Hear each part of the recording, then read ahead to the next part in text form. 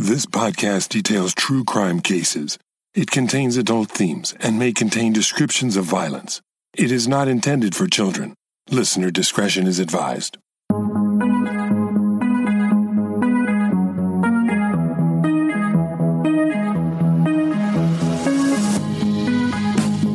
Thank you for joining me for today's episode of Once Upon a Crime. We're in the series Bad Teacher, where I share cases of educators who committed newsworthy crimes. This time I'll tell you a story about a school administrator who was highly respected in his community as a person who cared greatly for his students. But a past history of rocky relationships, infidelity, and claims of domestic violence would all be brought to bear when he was accused of a heinous and gruesome crime. This is the second chapter in the series Bad Teacher, the case of Vincent Edward Brothers.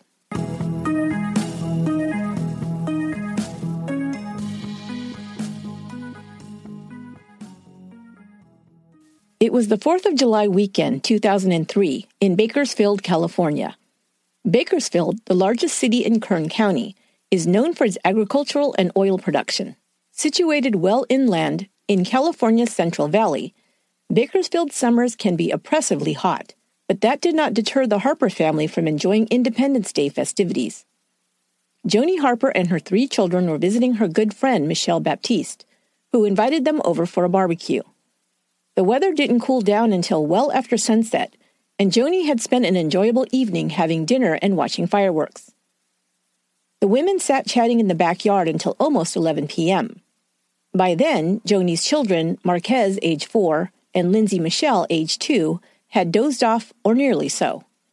Her 6-week-old baby Marshall had long since fallen asleep. Joni scooped up her 3 kids and, with the help of her friend, placed the sleepy children into their car seats for the short drive to 901 3rd Street, the home she shared with her mother, Ernestine.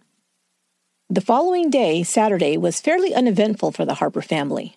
One bright spot in the day was when Joni's 14-year-old stepdaughter, Margaret, came over to visit. Margaret loved having 3 half-siblings and had fallen in love with 6-week-old Marshall. Joni had become friendly with Margaret's mother, Shan Kern. Vincent Brothers, Joni's husband, had met Shan years earlier when they were both students at California State University, Bakersfield.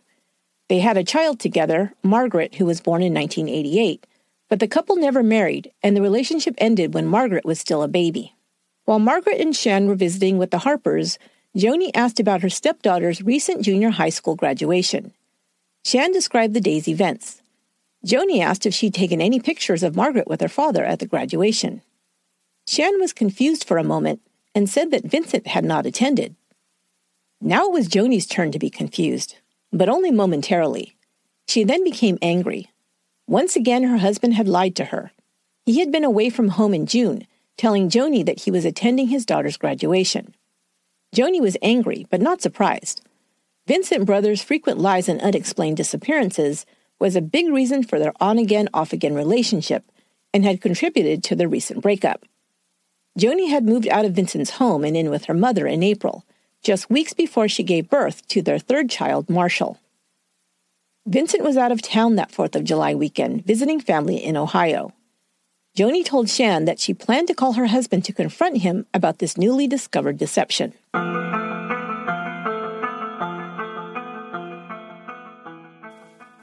The next day was Sunday, and like every Sunday, Joni and her mother Ernestine attended church. Today would be special, however, since it was the first time Joni would be taking baby Marshall with her to meet the congregation. Everyone had been asking to see the newborn, and she couldn't wait to show him off. Ernestine helped Joni get her grandchildren ready in their Sunday best. The family spent the morning together in church.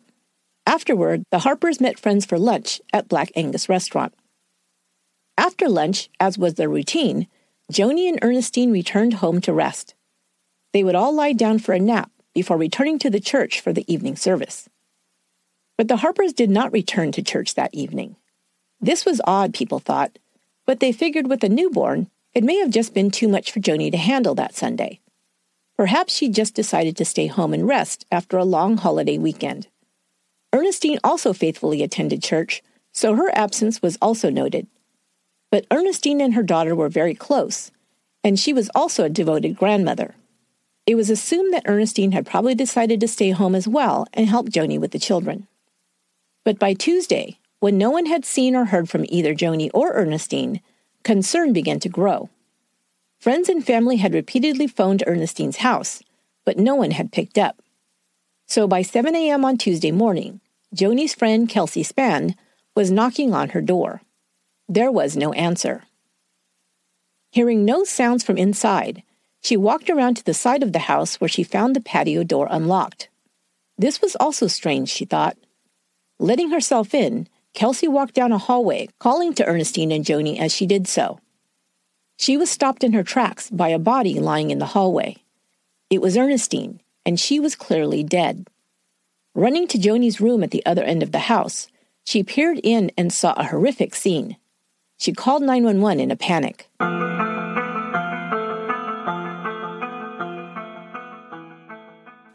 When police arrived and searched the house, they, like Kelsey, found Ernestine Harper's body first. She was lying in the hallway and had been shot at close range in the face. Then they entered a bedroom belonging to Joni. There they discovered Joni's body lying on the bed. She was found face down, shot multiple times in the head, chest, and back. 4-year-old Marquez and 2-year-old Lindsay were lying near their mother on the bed, their bodies covered with pillows and sheets. Lindsay's body was at the foot of the bed lying on her side. She was killed with a single gunshot wound to the back. Marquez was beside Joni. His eyes were open, and he had been shot once in the right side of the head. The newborn Marshall at first was not found. He was discovered underneath a pillow next to Joni. The baby had been shot in the back.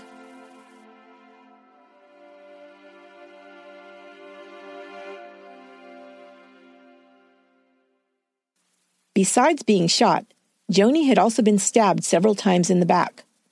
Ernestine, it was believed, had been awoken from her nap by the sound of gunshots or had heard someone enter the house. She had then grabbed a gun and entered the hallway with it in her hand when she was shot. The gun was lying near her body. She had not had time to fire the weapon.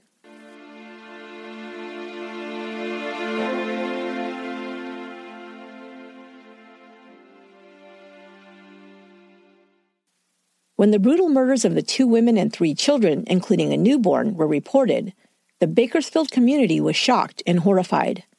Who would commit such a horrible, senseless crime? And for what reason? Detectives first called to the crime scene noticed that the women's purses had been overturned and some items in the home rifled through. However, not much had been taken besides some cash. No large items were missing from the home, and it did not appear that a thorough search for valuables had been conducted. Investigators right away thought the crime scene had been staged to look like a robbery gone wrong. When women are murdered, the first suspect investigated is usually the spouse or romantic partner. Detectives right away began hearing stories from those they questioned about Joni Harper's rocky relationship with her estranged husband, Vincent Brothers. But Vincent Brothers had been out of town since the previous Wednesday, when he'd flown to Ohio to visit relatives. He would have to be tracked down to be questioned. Detectives, upon viewing the crime scene and talking to witnesses, immediately considered Brothers a person of interest. Community members and colleagues of Brothers were surprised to learn that he was a suspect in the cold-blooded murder of his entire family. Brothers, to all outward appearances, was a well-respected professional and active member of the Bakersfield community. 41-year-old Vincent Brothers was a longtime employee of the Bakersfield City School District and currently in the position as vice principal of John C. Fremont Elementary School. But detectives would soon discover that Brothers had another side to him that he didn't show to the outside world. Only the women who'd been in his life, and there had been many, were aware of his darker side.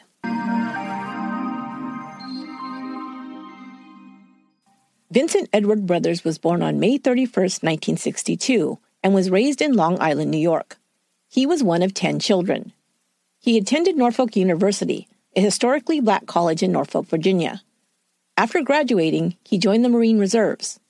Brothers then relocated to California to pursue a master's degree in education at California State University, Bakersfield. He began working for the Bakersfield City School District.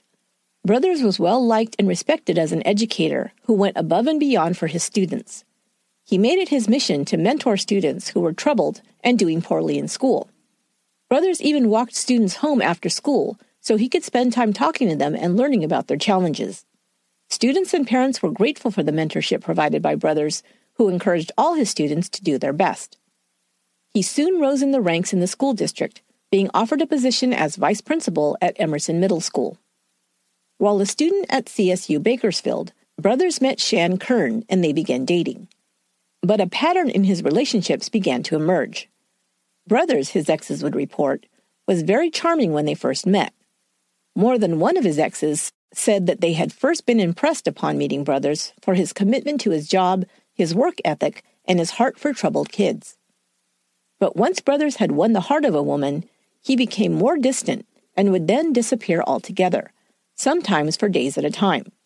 He didn't inform his partners about his planned absences, could not be reached while he was gone, and would entertain no questions about where he'd been once he returned. As you can imagine, this did not go over very well. Brothers moved in with Shan Kern after their romance blossomed in college. In 1988, Shan discovered she was pregnant. During her pregnancy and after she gave birth to their daughter Margaret, Brothers repeatedly left his girlfriend and daughter for days at a time. Shan discovered that he was seeing other women.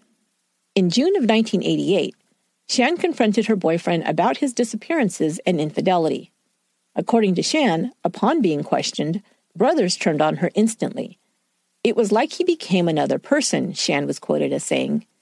He grew enraged and began beating her. She pressed charges, and Brothers was convicted of misdemeanor domestic violence. He was given a 6-day jail sentence and placed on probation. Their relationship ended. Not long afterward, Brothers met Angela Richardson, and they were soon married. This first marriage ended in divorce in 1990. By 1992, Brothers was on his second marriage in as many years. Sharon Bernard was only married to Brothers for 4 months before she filed for both a divorce and a restraining order. Bernard would allege that Brothers was violent towards her and had threatened to kill her. While Brothers' love life wasn't going very well, his professional life thrived. By the mid-90s, he held the position of middle school principal at Emerson Middle School and was very popular with the students. A longtime friend of Brothers told Dateline, kids gravitated to Brothers like you wouldn't believe. They'd run out like he was the ice cream man. They loved him. Then Vincent Brothers met Joan Harper. Joni, formerly a high school star athlete, met Brothers while working as a supervisor for the school district. She also officiated high school and college basketball games. Joni also had a passion for working with troubled kids, and this shared cause brought her and Vincent together. She and Vincent Brothers were soon a couple and made a good team. Both were active in the community and dedicated to helping children and families. Joni was described as smart, kind, and with a heart of gold. Joni's mother, Ernestine Harper, was the mother of 5. 2 of her sons, Robert and Eddie Harper, were both church ministers. Ernestine worked for the Rayford Johnson Community Day School in Bakersfield. Ernestine was a well-known figure in Bakersfield's African-American community. She was very active in church activities and had recently traveled to Africa on a missionary trip to feed the poor. Ernestine also poured her energy into other causes, most notably civil rights and prison reform. Ernestine worked tirelessly to help those who she believed had been unjustly imprisoned. One of her successes in this area was organizing an effort to defend Alfred Rollins, who'd been convicted of killing his former girlfriend and sentenced to 29 years to life in a California Youth Authority facility. Rollins, a Wasco High School track star and Olympic hopeful, was accused of shooting and killing 17-year-old Maria Madera Rodriguez and dumping her body in a canal near Lost Hills, California. Rollins, who was African American, had been tried in front of 11 white jurors and 1 Hispanic juror. 4 African American jurors in the jury pool were all dismissed. Rollins' supporters, including Ernestine Harper, believed him innocent and worked for his release, arguing that he'd received an unfair trial. After serving 3 years in prison, Rollins was granted a new trial due to jury misconduct. His second trial corrected mistakes made by prosecutors in the first conviction and led to a hung jury. The state eventually elected to drop the charges, and Rollins was released in 1996.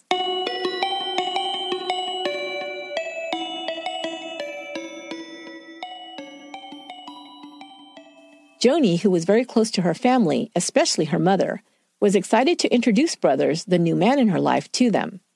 According to her brother Eddie, Joni said that Vincent was, quote, the love of her life, unquote. In 1998, Joni became pregnant with Vincent's child. While she was expecting the baby, Vincent reverted to old patterns, and Joni sometimes wouldn't hear from him for several days. She began hearing rumors that he was seeing other women. She still loved him and believed he loved her, so without knowing that Brothers had a history of such behavior, Joni held out hope that he was just going through a phase, and things would be sorted out once the baby was born. But when Marquez Harper Brothers was born in 1998, Vincent was once again absent and didn't attend his child's birth. Joni, from a close-knit family, wanted the same for her son, so she gave Vincent a chance. Eventually he came around, and soon asked Joni to marry him. They were married in January of 2000. It was a simple courthouse wedding, and Marquez was already over a year old, but Joni was hopeful that her child would now be raised in an intact family. But it wasn't to be. A month after the wedding, Joni filed for an annulment. She had discovered that not only was her new husband cheating on her, but that he'd already been married twice before and hadn't disclosed this information to her. She told friends that she felt hurt, disappointed, and betrayed.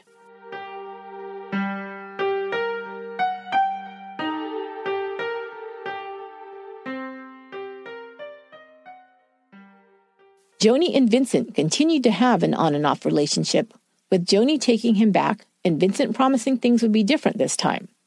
Before long, he began disappearing again and seeing other women behind her back. In 2001, Joni was pregnant once more and gave birth to their daughter, Lindsay Michelle. Brothers was also not present for the birth of his daughter. After Lindsay's birth, the couple tried to make a real attempt to keep their family together. Vincent agreed to work on the marriage and entered into a study program with their minister. In January of 2003, Vincent and Joni got remarried in Las Vegas. Joni was pregnant with the couple's third child at that time. Her friend Kelsey reported that Joni seemed upset when she learned of the pregnancy, but she decided to remarry Vincent. Their second son, Marshall, was born just 4 months after their second wedding.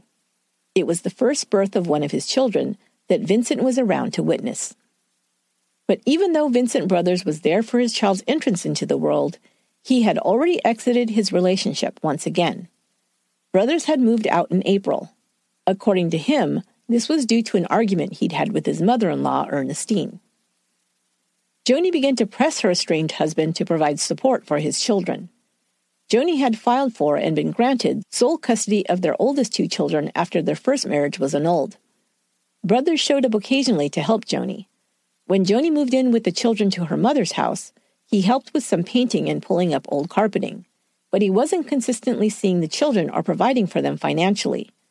That summer, Joni told Brothers she would file legal papers to force him to pay child support if he didn't begin helping out more consistently. Apparently, Brothers became angry upon being threatened with legal action because Joni told a friend she was afraid he, quote, might try and get rid of me.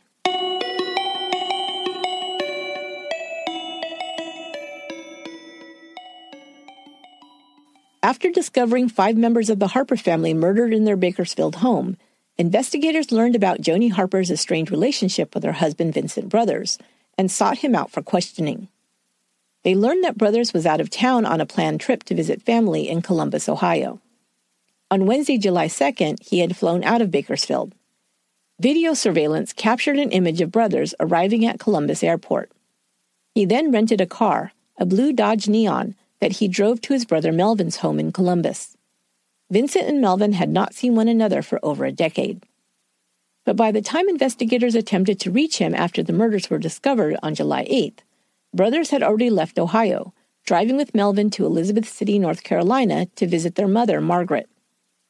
The FBI had been brought in to search for Brothers, and they contacted Margaret to relay the news of her daughter-in-law and grandchildren's murders. Once Brothers arrived in North Carolina, his mother informed him of the murders. He became hysterical, according to Margaret. She then told him that investigators were on their way from California to question him. When contacted by North Carolina police, he agreed to come in the next day to be interviewed. But when the detectives arrived, he refused to speak to them. He informed them that he'd hired an attorney from California to represent him. With his attorney in attendance, Brothers finally met with police for a short interview. One thing that detectives noted and thought strange was that after Brothers was informed of his wife and children's murders, he contacted his school district, but did not call police to speak with them or get any information. Police, however, had no solid evidence that Brothers was involved in the murders, only their suspicions. Vincent was free to go, but investigators decided to do a bit more digging into Mr. Brothers' background and his alibi.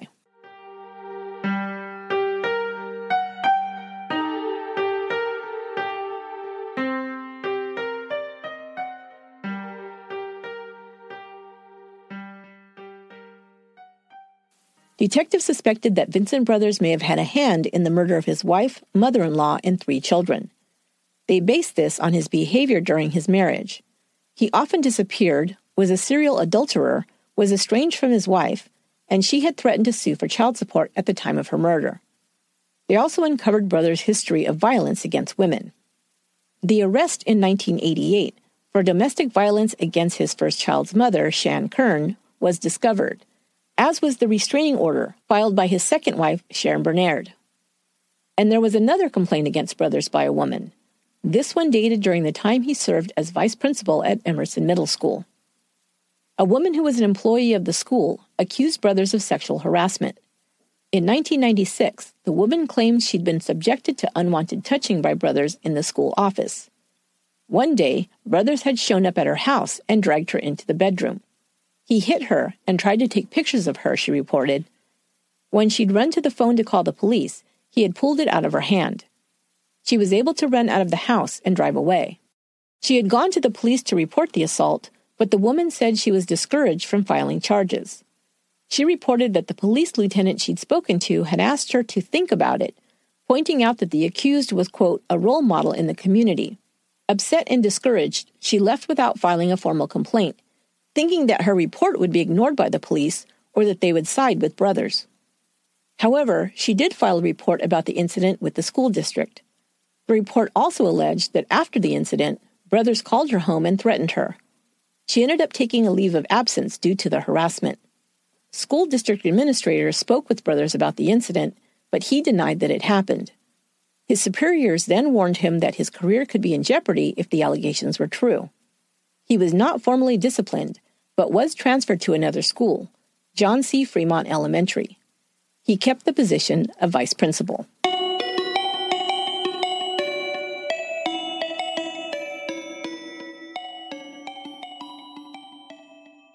Investigators believed that Vincent Brothers was their strongest suspect in the quintuple murder in Bakersfield. The crime scene, to their trained eyes, appeared staged. If someone had come to rob the house, why not do it while the family was away? The house had been empty all morning while the Harpers were at church. Why would an intruder wait until the house was full of people? There was also clues that suggested the murders were personal. Joni had been shot multiple times as she slept. The young mother had also been stabbed after being shot, which was considered overkill. Someone trying to neutralize a person to rob them would not have taken the time to brutalize the victim in such a way, according to experts. And why kill innocent children who were no threat?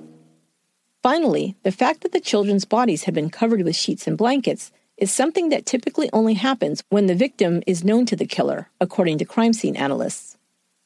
At the crime scene, detectives discovered a portion of a latex glove under the overturned purse belonging to Joni Harper. They tested it for DNA, and it was a match to Vincent Brothers. Bakersfield detectives believed that by telling everyone he was going to be out of town on the July 4th weekend, Brothers had pre-planned his alibi. But they also believed that he had been able to return to Bakersfield to murder his family without being discovered. Now they just had to prove it.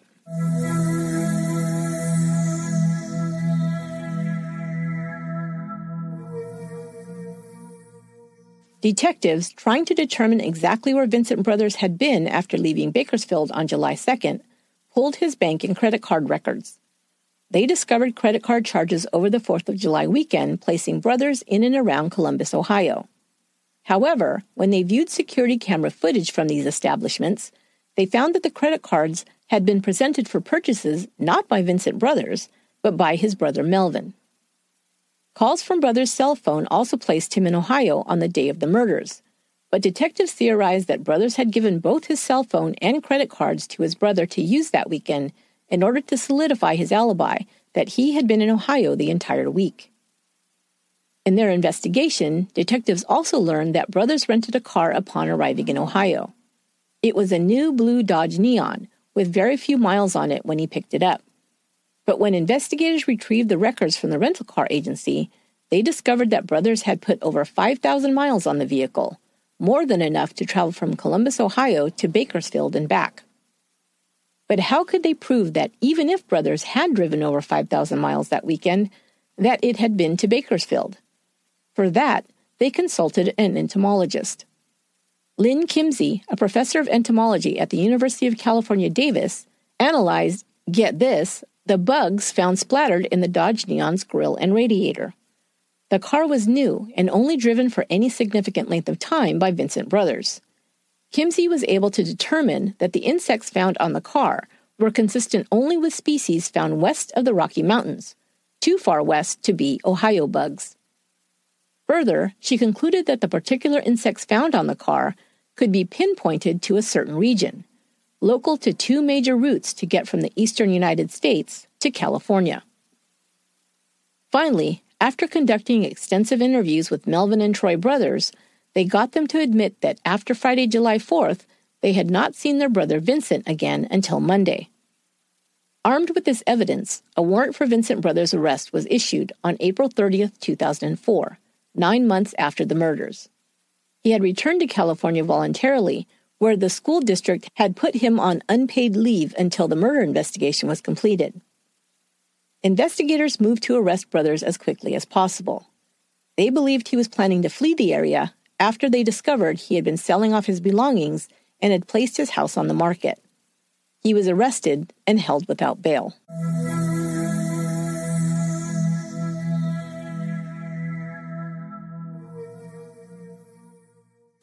After a series of lengthy delays, Vincent Brothers' trial began in 2007. It would be the biggest trial in Bakersfield history in decades. Almost 140 witnesses were called to testify. The prosecution laid out their theory of the case.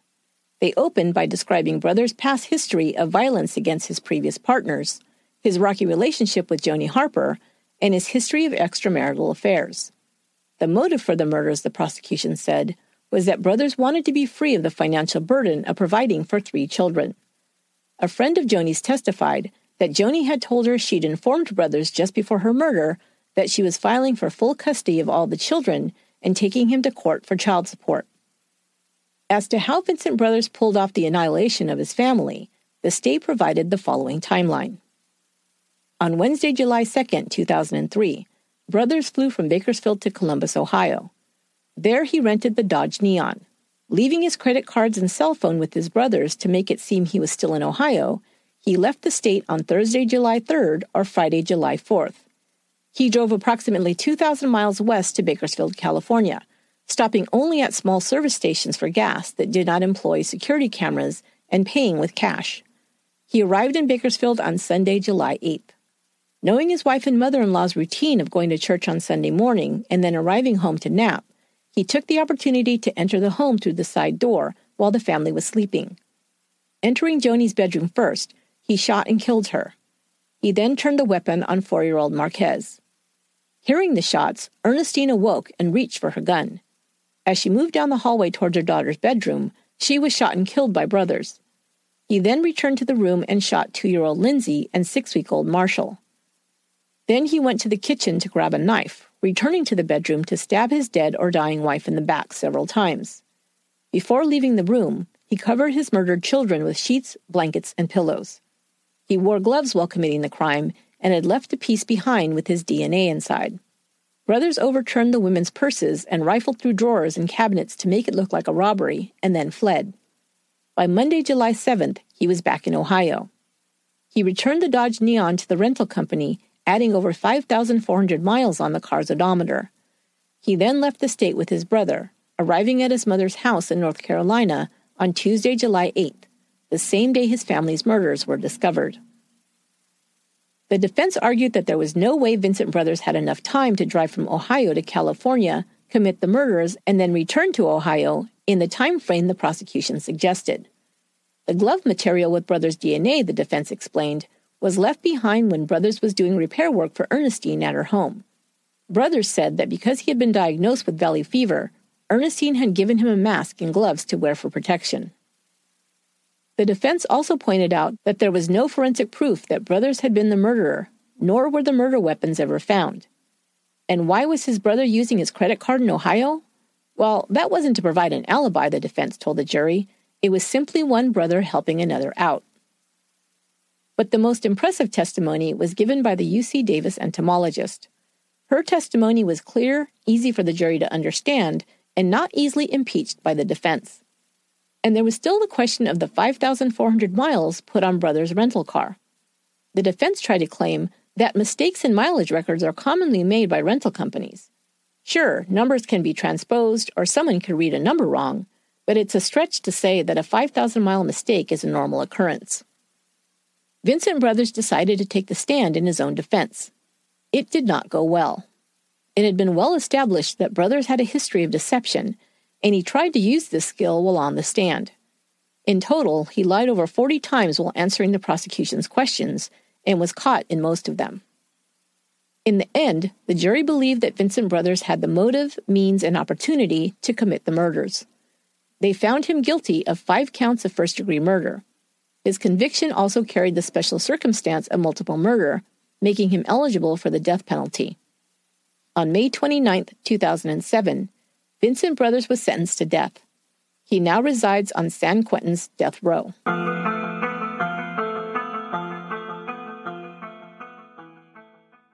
Vincent Brothers' only surviving child spoke at his sentencing.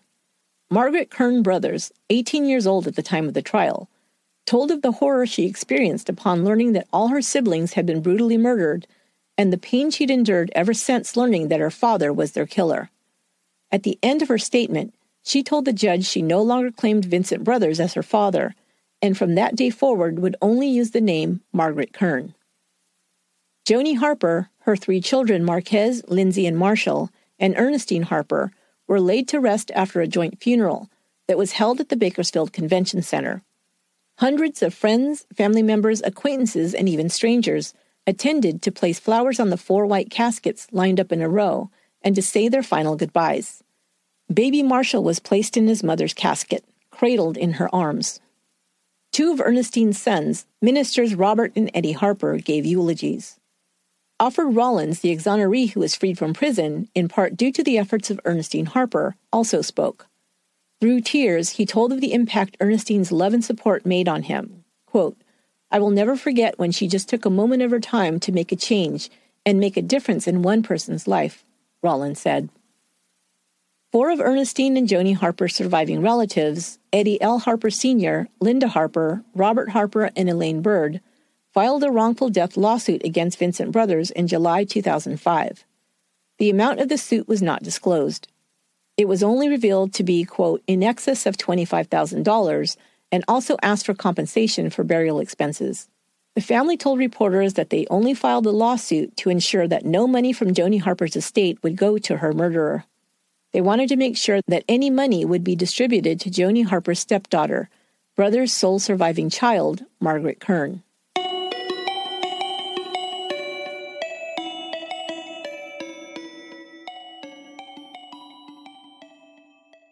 So why did a well-respected pillar of the community murder his entire family? Could it have been for something as inconsequential as financial reasons? Was he taking revenge on his estranged wife for daring to insist he support his children? And how could an educator who spent his career in the service of helping children so brutally and callously snuff out the life of his own flesh and blood children? I believe that, for Vincent Brothers, what was most important to him was the admiration, respect, and accolades he received from his students, colleagues, and community. The respect he received from others motivated him in the work he did with children. Brothers moved up quickly from a beloved teacher to an administrator and was lauded by the community for his dedication as an educator. There are newspaper articles and even videos showcasing Brothers' community service efforts that were aired on local television news programs. Brothers, I believed, considered his public image of great importance, and craved the admiration he received from the community. But within his private relationships, Brothers was not so admired. In private, he showed his true colors to his partners as a liar, a philanderer, an absent parent, and an abusive spouse. When he was called on his bad behavior, he lashed out quickly and violently. He simply wanted to be rid of the responsibilities that went along with being a husband and father, a job which didn't fulfill his narcissistic need for unconditional love and admiration, even though undeserved. Friends and family members of Joni Harper reported seeing Brothers behave pleasantly towards his children, but I read no reports that he displayed great love or even deep connection to his children. He hadn't bothered to be present for at least 2 of their births. So although it seems unfathomable that a father could dispense of his children in such a cold and brutal way, Vincent Brothers is one of those rare types of killers, the family annihilator, who thinks nothing of the age or innocence of their victims. In their evil minds, to wipe out an entire family, including their own children, is just a means to their selfish end of freedom from familial and financial responsibility. That will do it for this episode of Once Upon a Crime. I hope you're all staying safe and healthy. Don't forget, you can get episodes early and ad-free in a couple of different ways. You can become a Patreon member for as little as $2 per month for ad-free episodes, bonus content, merchandise mailed to you, and more. Or, if you're a Stitcher Premium member, you can listen to Once Upon a Crime ad-free there as well. Go to patreon.com/onceuponacrime or stitcher.com/premium to get more information. Once Upon a Crime is written, produced, and edited by me, Esther Ludlow. Our administrative and research assistant is Lorena Garcia, and original music for the show is by Aaron Michael Goldberg. Until next time, be good to one another.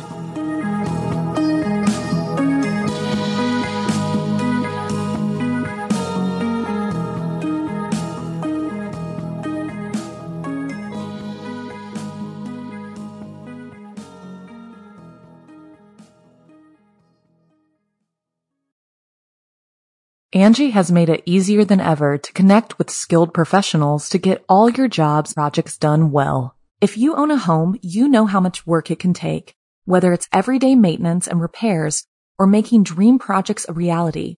It can be hard just to know where to start, but now all you need to do is Angie that and find a skilled local pro who will deliver the quality and expertise you need.